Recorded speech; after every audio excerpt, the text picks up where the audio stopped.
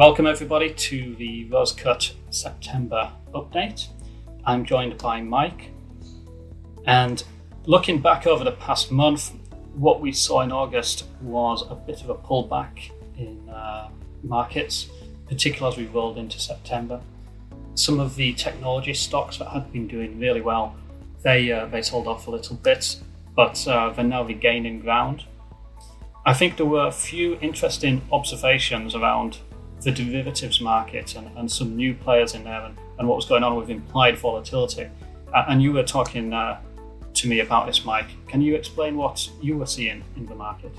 Hi, Daniel. Again, another eventful month, which was, I think, marked by the run-up and then the fall in tech stocks. And that run-up was inspired by two particular actors. One, apparently the Japanese investment firm SoftBank, buying up huge volumes of call options, which are derivatives that give you the right to buy underlying shares in tech stocks. And then we've also seen what I would describe as kind of a mania or frenzy for retail investors in buying very, very short-term and very, very risky derivatives on tech stocks as well. So that contributed to huge derivative volumes. It contributed to a sharp, at times breathtaking rally in tech stocks, and also a rise in volatility. And then the unwind of those tech positions saw the tech sector correct about 10%. Broader markets like the Dow were less affected. And I think a lot of that riskiness and those positions in tech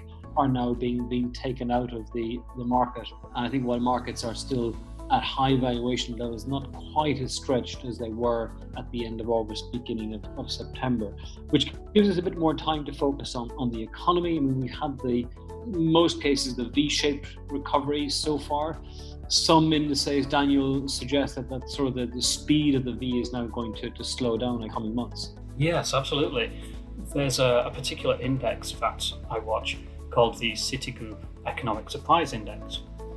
And this essentially works by comparing people's estimates for the future to what actually is announced. And what we saw over the summer was everybody had really low expectations or estimates for economic numbers and so forth. And things just never got quite as bad as they were expecting. So in a strange sort of way, this index actually surprised to the upside. Now, what tends to happen over time is that it mean reverts. So it goes back to average levels. And we're starting to see that already. And so what that essentially looks like is expectations have now increased. People think that actually economic growth is coming back, and therefore it's harder to surprise on the upside. In fact, it's more likely that the actual news will disappoint a little bit.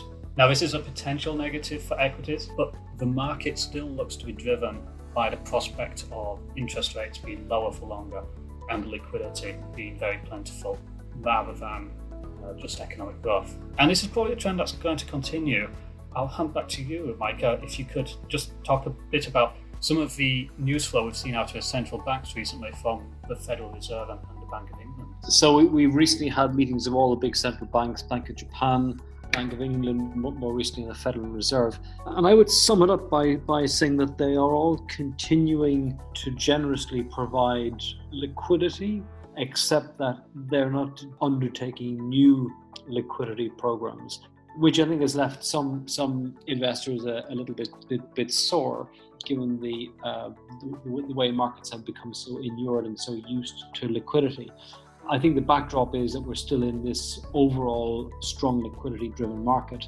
Other instruments that central banks use are beginning also to appear on the horizon. The Bank of England has talked about negative rates. So again, if you're in the UK, you have deposits, you could be penalized for holding those depending on the size of those deposits. It will probably undercut the share price of the domestic banks and financial institutions. And I think it does speak to the need to think about putting money to work in the much longer term across a portfolio. And then, Daniel, I guess, we look ahead. Plenty of events coming up. We have Brexit, we've got the US election, so quite a packed agenda for the next month or so. Maybe you want to finish up by just giving a sense as to how we're positioned into that. And I think the takeaway message is to say that we are still positioned in a cautious manner. So it's not outright defensive because there's still potential upside for all the reasons that we've discussed. But we are conscious of these political events that are coming up and what could happen as a result of them. And so we still have 15% in cash, which we can deploy if we see some interesting opportunities as a result of these events in the future. So that's the sort of things that we've got to look forward to. I look forward to chatting to you again, Mike, next month, having seen what happens. Okay, thanks, Daniel. Chat soon.